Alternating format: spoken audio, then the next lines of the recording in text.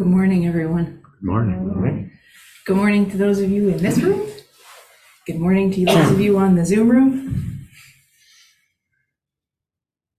I'd like to talk about uncertainty this morning. The giggling is because I wasn't supposed to be here.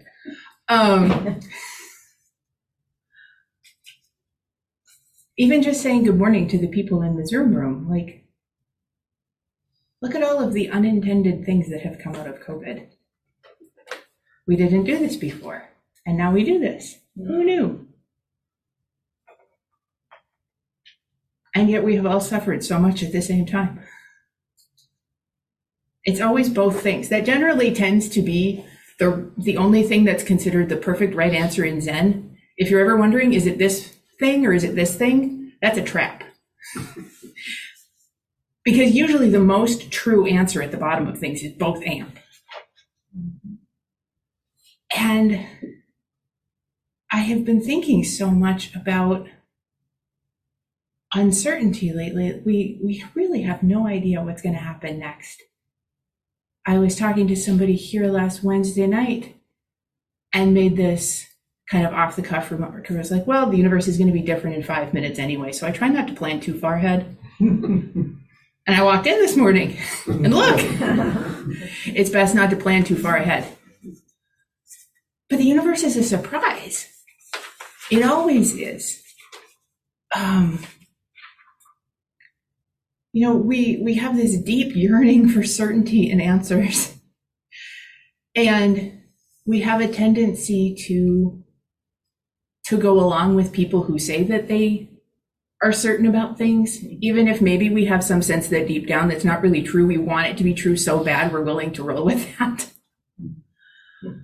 When we were talking this morning about what we were going to do, somebody had made the comment like, oh, you could give a talk about Dogen. I'm like, no, I think this morning is going to be about Brian Eno. Does anybody know who Brian Eno is? I gave him Zazen instruction. That's fantastic. Some of us don't know who he is. Brian Eno is a musician who has been around for quite a while. He's 74 right now, and he has gone through various permutations of the kind of music that he creates, and he has been involved in production with some very influential musicians. He's worked with Pavarotti, he's worked with Bono, he's worked with U2, he's worked with a vast spectrum of people. He's produced a lot of David Byrne stuff. He has this vast repertoire and different stylings of his own, and some of the music that lives closest to my heart is some of the more atmospheric things that he has created. There's an album that he put together called Music for Installations that I usually listen to on my 3-hour drive down to Hokioji. For me, it feels like it opens everything up. There's a stillness to it and a lack of any discernible time signature. But I was reading the New York Times this morning and they had interviewed him. Evidently, he has a new album out and I didn't even know. And it's called Forever and Ever No More, which is also both and. I'm like, oh, this is promising. And I haven't even made it through the whole interview because I left after I ate my breakfast to come here. But he was talking about the questions that guide him. And one of the things that he talked about that struck me so much is that he said, I wish we could have more people who exhibited the charisma of uncertainty. He's like, normally we don't put those two words together, charisma and uncertainty. We think of charismatic people who are the leaders who are out in front, who have a certainty about them. He said they have this quality of certainty that they know what we do and then we follow them because they have this energy about them that exudes that they know what they're doing and therefore maybe they know what we should be doing and what's right. They have this energy that they give off. But he said, really, the media doesn't like that so much. And like I said before, like we as people, we really don't like that so much because we don't like being reminded of how uncertain everything is because that makes us nervous. It reminds us how vulnerable we are and how unpredictable everything is. And I put this music on as I was driving to clouds this morning, and I was listening to it. I'm like, oh, yes, and I felt this settling, again, this open space. And I was just reminded of, I was really considering what he had to say. What is it to exhibit this energy even in the midst of uncertainty? Even though we recognize, that we can't be sure of things. And this falls so seamlessly into practice for me, into Zen. How impermanent everything is, that the only certain thing is uncertainty, that everything is change, everything is movement. Sometimes I go for a walk in my neighborhood and I remember that the universe, that our planet alone is spinning very quickly, and I don't feel it. And there are things happening in the universe that I don't know. And I think our practice is brave. One of the things that keeps me connected to Zen and the practice of Zazen and meditation is that the acknowledgement of impermanence and uncertainty is the most real thing that I can know about the universe. And then the question is how do I live out of that space? It seems brave to remind ourselves that we don't know what's going to happen, but that we're going to live anyway. And that as conscious as we are of our intentions and our actions and what we value, that it still matters that we offer it to the universe, and how we offer it into this universe, into the swirl of everything that's happening. We get to dip our paintbrush in and add to the colors of what's happening. We get to create our own music, and we don't know what it's going to look like at the end of it. One of the parts of the interview this morning that I was reading, Brian Eno said he was in the studio with a group, a band, something, and they had invited Pavarotti, and the famous opera musician, famous opera singer, to come in and provide some vocals that they were going to use. Mm-hmm. And Pavarotti sat on the side of the room, and he was watching them create, and he was watching them say, oh no, then this, oh no, and then this, and then we can change that, and we can add that. And evidently at some point he looked over at them and he said, oh, you're making this up. Yeah. And I thought that was so charming. Brian was saying, like, maybe he had gotten so used to receiving final scores and presented pieces that he would perform that for a moment maybe he had forgotten about the messiness of creation. That it doesn't just show up fully formed, that requires effort and fixing and changing and maneuvering and manipulating, and creating is not clean, and it doesn't emerge fully formed. And that was so beautiful to me. It's a good reminder to me of how music is created and how messy it is that we create our lives the same way. We had this note, no, that wasn't the right note. I'd like another note. I'd like to try that. Oops. How messy everything can be. Because we don't show up fully formed.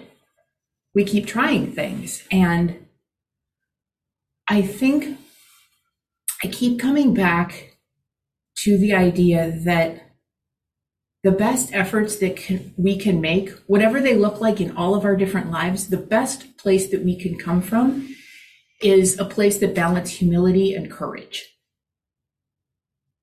And those things don't seem like maybe they would go together, or maybe this is just another one of those both and things, the beautiful paradoxes of the universe where you can hold both of those things, humility and courage. For a few years now, I've been thinking about the phrase,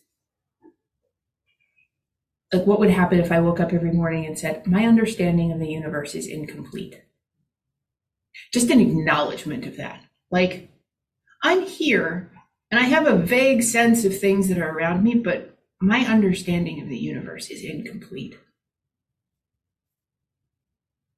The further and further we see into space, all of the beautiful images that have come up from the James Webb Telescope since the summer, I look at those pictures and I think, yeah, my understanding of the universe is so incomplete. Even the scientists who built all of the things that take these pictures, they don't know everything about what's out there. I have such a sense of wonder, of mystery.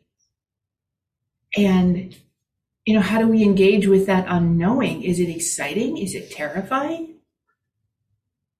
Do we have a sense of grounding in ourselves that we can understand that we are small in this big universe and that we are still precious in our lives? We get to be part of everything and that it matters. We're not insignificant, even though the universe is vast. And so the idea of balancing humility and courage, we kind of get to decide, as much as we are able, what we would like to contribute.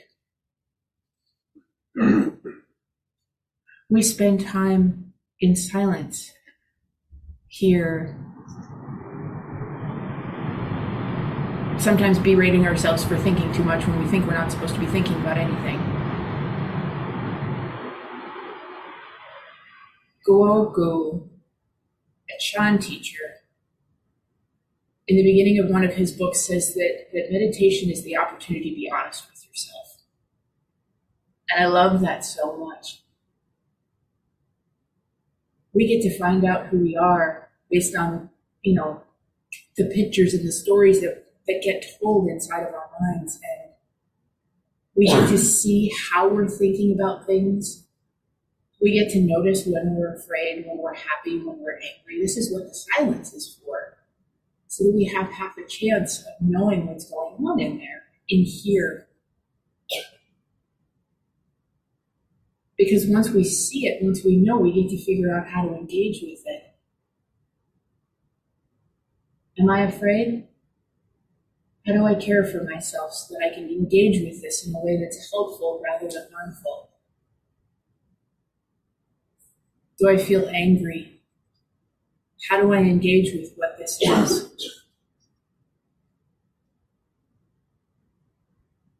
What is my perception of things that has brought forth this anger? How do I want to respond? How do I want to help? What do I want my life to be?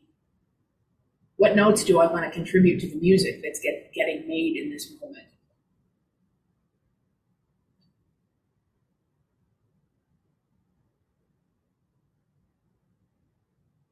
That balance of humility and courage to know that we don't know, but that we're going to try anyway, and to care for ourselves in a way that we can offer ourselves in the healthiest version of ourselves possible, so that at best we know we're making ripples that are helpful.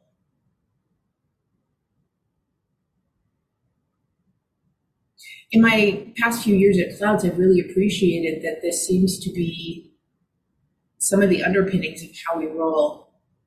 So some will often say, like, well, sure, we'll try this. And then if it doesn't work in a way that's helpful, then we'll try something else. And I think that's such an acknowledgement of it's never once and done. Though I used to have, I remember in a house I lived in, we had a container of floor polish that was called Once and Done. And I'm like, the universe doesn't work like that. We really want it to so desperately. But it's never once and done. It's always, how do we meet this moment? And this moment, and the moment 5 minutes from now. How will I offer myself into this moment? How will I meet the people in front of me? How will I meet myself when I'm all by myself? What do we do with this?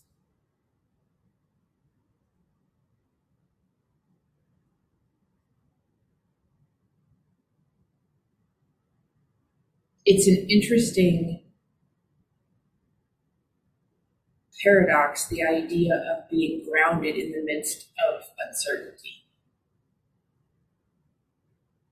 And yet I think that's what we practice when we engage with silence.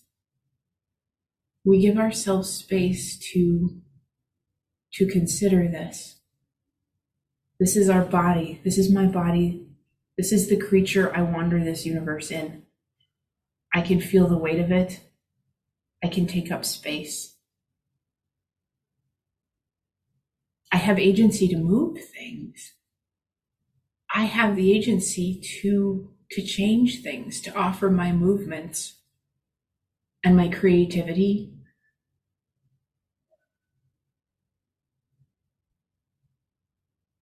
If I put my foot in the water, I make ripples.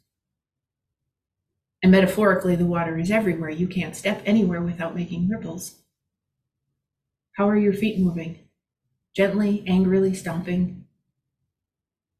What ripples are you making?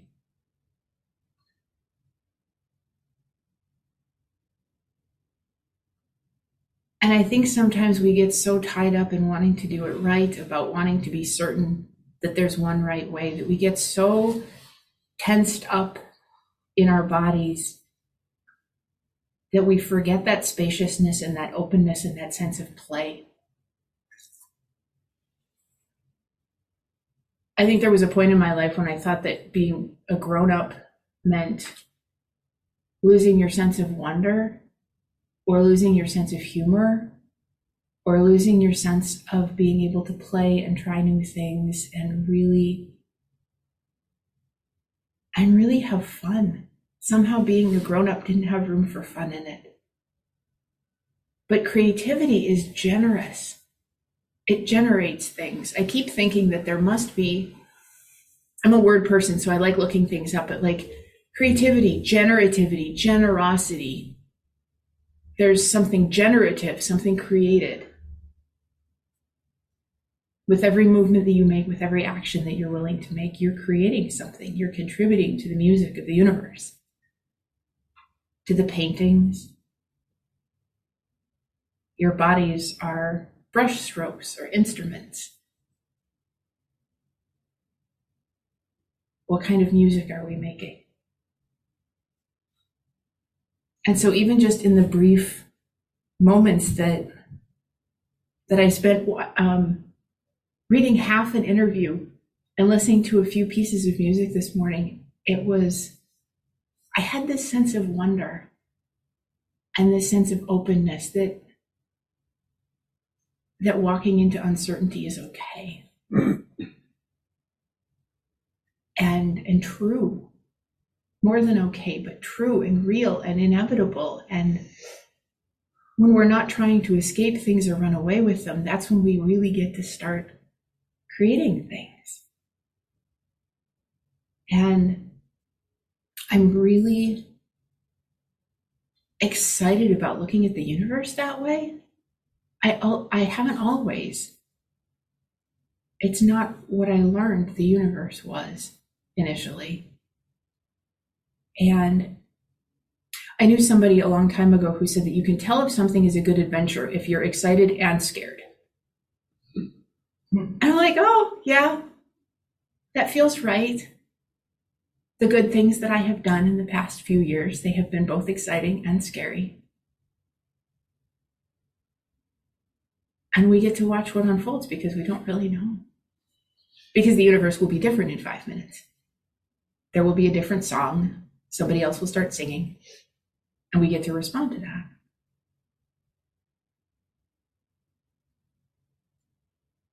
And in a morning where we're talking about impermanence and uncertainty and wondering what will happen next, I think I would just like to open it up for people to say, like, how do you face uncertainty?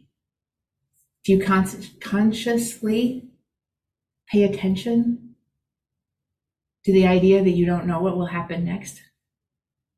How do you feel about that?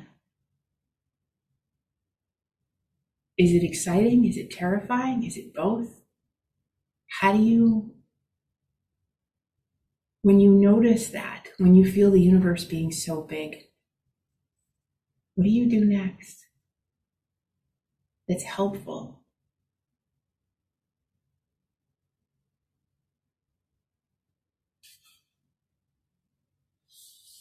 So I'm going to stop talking for a while, but I'd like to open it up.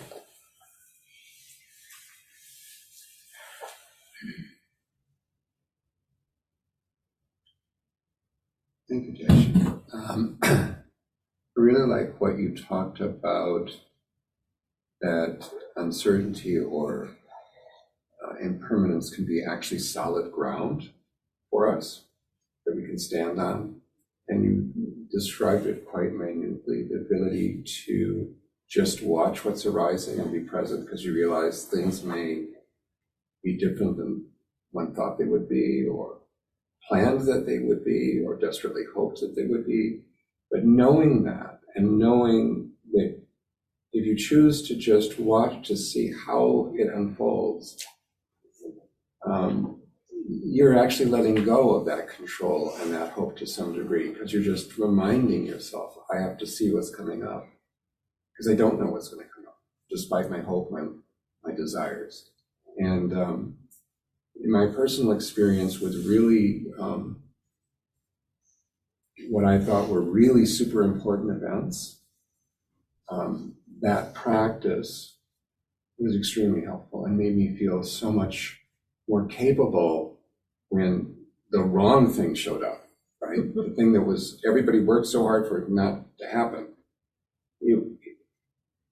Not only was it not surprising, but it was like, we can deal with this. And as a matter of fact, this morning, we could have all said, what do you mean the speaker's not here? We've got, and it was like, we can deal with this. And I think it's part of our practice immediately just came to life. It wasn't a lot of gnashing of teeth. How could this happen? It was just, we can deal with this. So thank you. In a similar vein, I was there.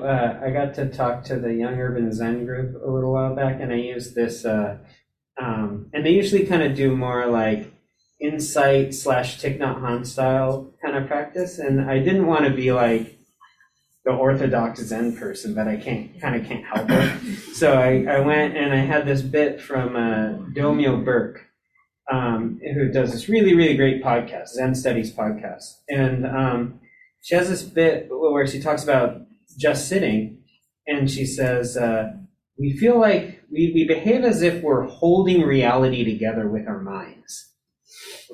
Yeah. And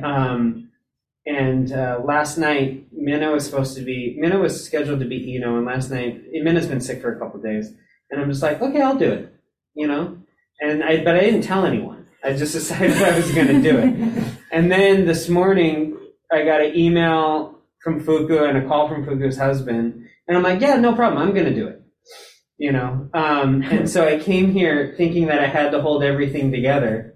And as soon as I walk in, Rocky shows up. He's like, do you hear what happened? Yeah, Daishin's going to give the talk, and and I'm like, oh, I don't have to do anything. I don't have to hold reality. I came in thinking I had to hold reality together, and I ended up getting the morning off. It's always a surprise.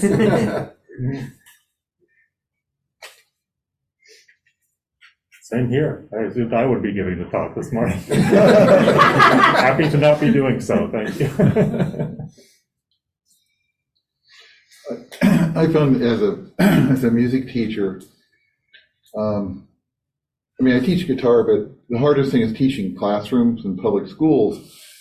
And I studied this really incredible method, the Kodai system of teaching, and the teachers taught us to write these incredible lesson plans with tonal transitions and thematic transitions. And I would, for the first 5 years, I would say just write down everything specifically and try to follow those lesson plans, and they never went the way I wanted.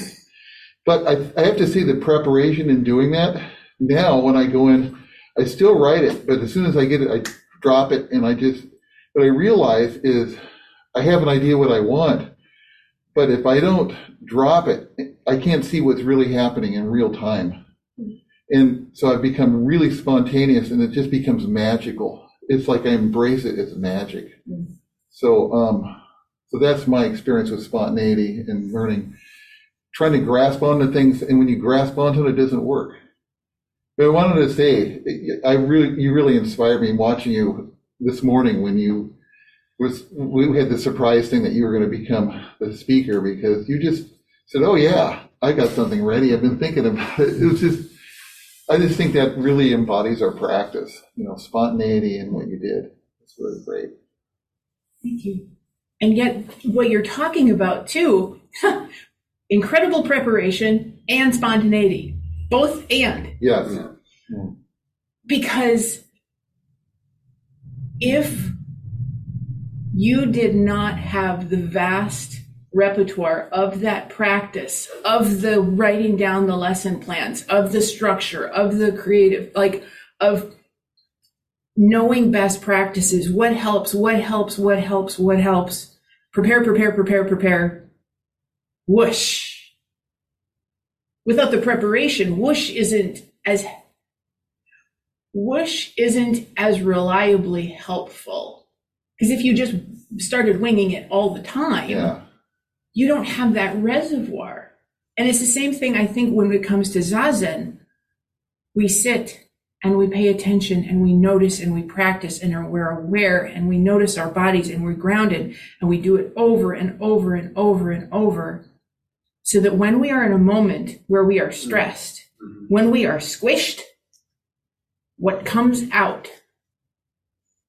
can be more helpful because of all of the preparation. We never know what that will necessarily look like, which is why we practice meeting every moment, because every moment is new. But I don't know who it was. There was some psychologist once, like, you are an orange. If you get squeezed, orange juice comes out. Under stress, when people squeeze you, what comes out? And so that ties in with what you're thinking about, preparation. What comes out when you're squished? And this is the result of practice and how we find out. And maybe it doesn't show up the way we want it to. But it's that balance of what you're talking about so beautifully, like that preparation, especially classroom teaching. So brave. I heard a motivational speaker say this once, and it really makes sense with our practice. Luck equals preparation meeting opportunity. So the preparation is really important. Jazz musicians, the stuff they go through, they learn all the chords and all the scales and all the modes and everything, and they sight read, and then they throw it out, and then you're completely open. But it's in you. It's in you. It's in your body. Your fingers know how to do things at that point because of all of those hours and years of practice of things that felt boring and repetitive. And this isn't music, this is a scale. But because of the scales, you can create beautiful music. Both and. Yeah. How are we doing? Oh, we've got time. Anybody else want to offer anything? How do you practice with uncertainty?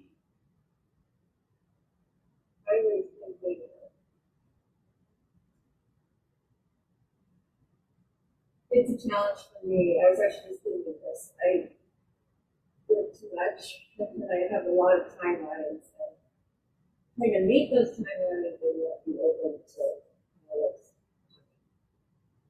happening.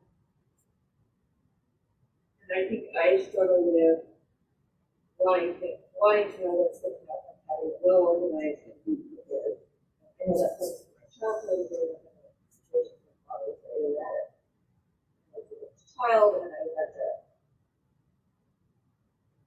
live in chaos somewhat, and I'm always trying to be prepared and what's the next thing. How can I be ready for what's going to happen? Because I have people who don't think of that. I don't know if that relates to preparing as a musician. So I'm very prepared. would prepare. But then it becomes a problem because since you attach to it already, it was another too, and you experience something that's not going to be expected. It makes you really uncomfortable. And so working on this and this at the same time. Be prepared. And that comes out of my work, and let's see. As a practice. Thank you for sharing that. We all have so much room. We are never done.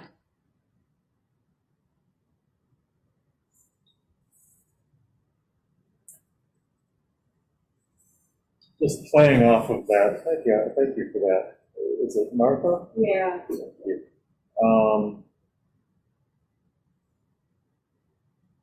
Yeah, something that I work with sometimes is there is a lot of preparation for life that I really, really did not enjoy and did not appreciate, and by many objective standards should not have happened. And yet, seeing that as, I'm big part of the preparation for what's going on now. All the family trauma and, gosh knows what, world trauma. It seems like advanced practice or challenging practice sometimes, but very interesting. Probably somebody already mentioned the pandemic. I think maybe it was you. Like, here we have this pandemic. This is like really, really awful. And yet, look at all the strange, interesting things that came out of it, are coming out of it. Fingers crossed that some of those will bear some useful fruit.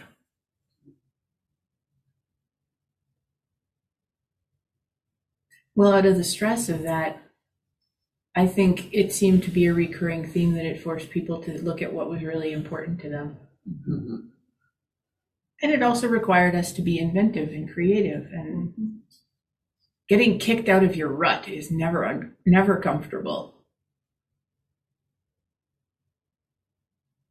And yet, here we are. And we get, this is going back to practice again. We get to choose how to respond. What kind of ripples do I want to make when I'm moving around in this world as a response to something that's in the middle of pain, even if I'm the one in pain? What do I offer?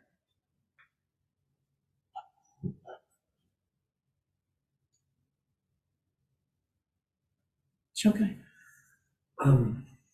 Thank you for your talk about uncertainty, and I'm feeling like embracing uncertainty to some degree. I got together with a friend, a dear old friend the other night who's not a Zen practitioner. I asked him how he was doing, and he said, I'm just freaking out about everything. And so I asked him what in particular is it, and it seemed to be, it wasn't as much about his personal life as he was just very worried about the world.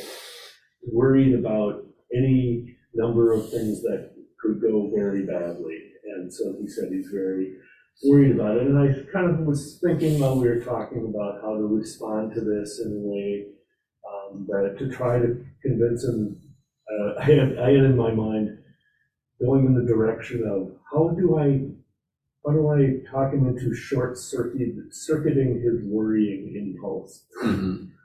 And I guess I wanted to kind of ask that any ideas on that, on how to address that it's really, I basically said something to the effect of, well, we can choose to be anxious about these things, and maybe we can choose not to be. I don't know. Is there a way to do that? Is there a way to, as I said, short circuit the worrying?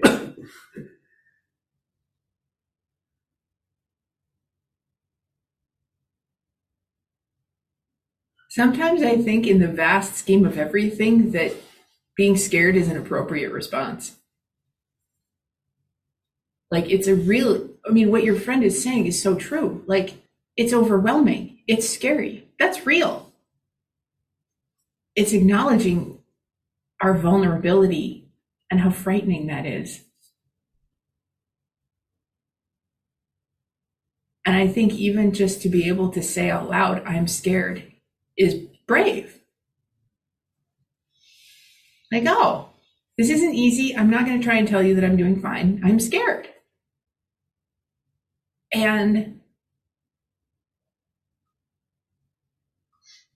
it seems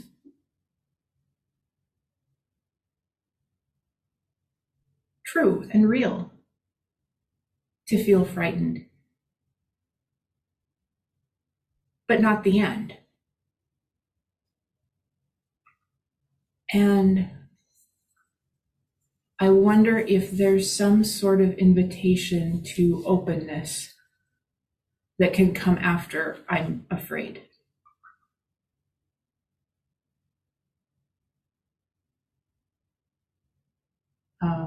I don't mean this to sound funny, but as I understand it in improvisation classes, the best response is always yes and. And so fear is real and fear is there, and to not acknowledge it would be dishonest, but also yes and.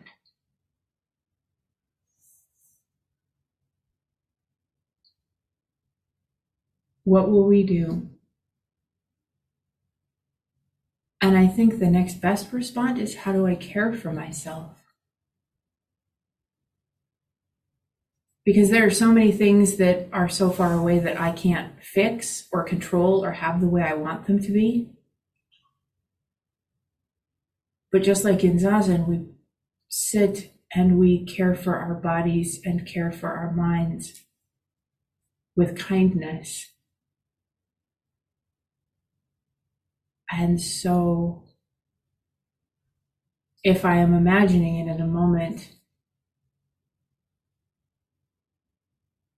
to learn how in the face of fear to say, yes, I am afraid. And can I be kind to myself in this moment and take care of myself? How can I be a friend to myself, even if I'm worried? And also to ask for help. The fact that he was telling you this is a gift for him and for you, because then we get to do this together. Yes, you are afraid, and you are also not alone. And I think lessening the power of worry is something, I don't know that you can short circuit that. It's kind of like taking one vitamin isn't going to make you instantly healthy. But if you can find small healthy things to do, yes, I am afraid. And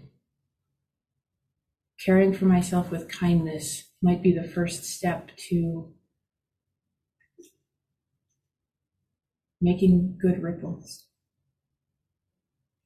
Is that helpful at all? Very much. Thank you. We have a couple more minutes if anyone has anything.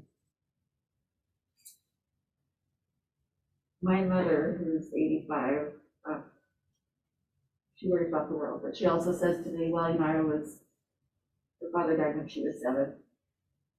But she says, I was a child during World War II. This is like not a new thing. This is how humanity plays out. Mm-hmm. Which I don't know if that's comforting, but it's kind of, it seems more extreme to me right now, but this is my life. Climate change seems a little more extreme in terms of the outcome, but it's a good point taken that this is how humans have been with their existence and how we've engaged with each other, unfortunately. And then you can also observe the positive and the incredible transformation and positive change that humanity has made with the waves of it. Thank you. Yeah, sometimes it is a dangerous thing that we are so globally connected. Dangerous and wonderful. Both and.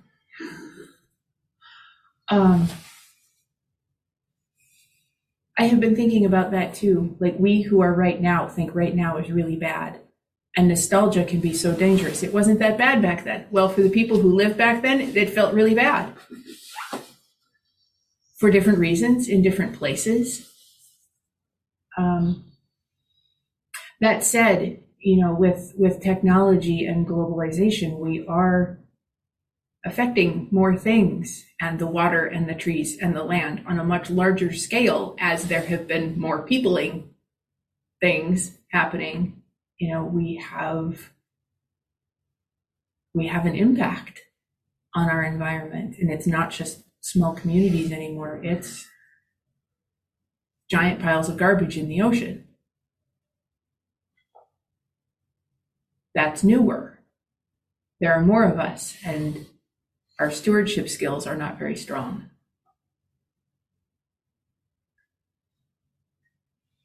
And then we get to decide what we love and what's important, and then let ourselves move in that direction to do what we can.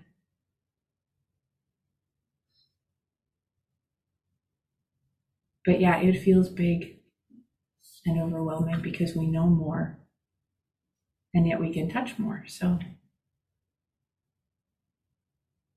we get to choose. And I think that's what we learn in practice, how much we have the ability to choose. That's what we create space for when we sit. To be more aware and awake and conscious of what we have the ability to choose, even though we don't know how it will turn out.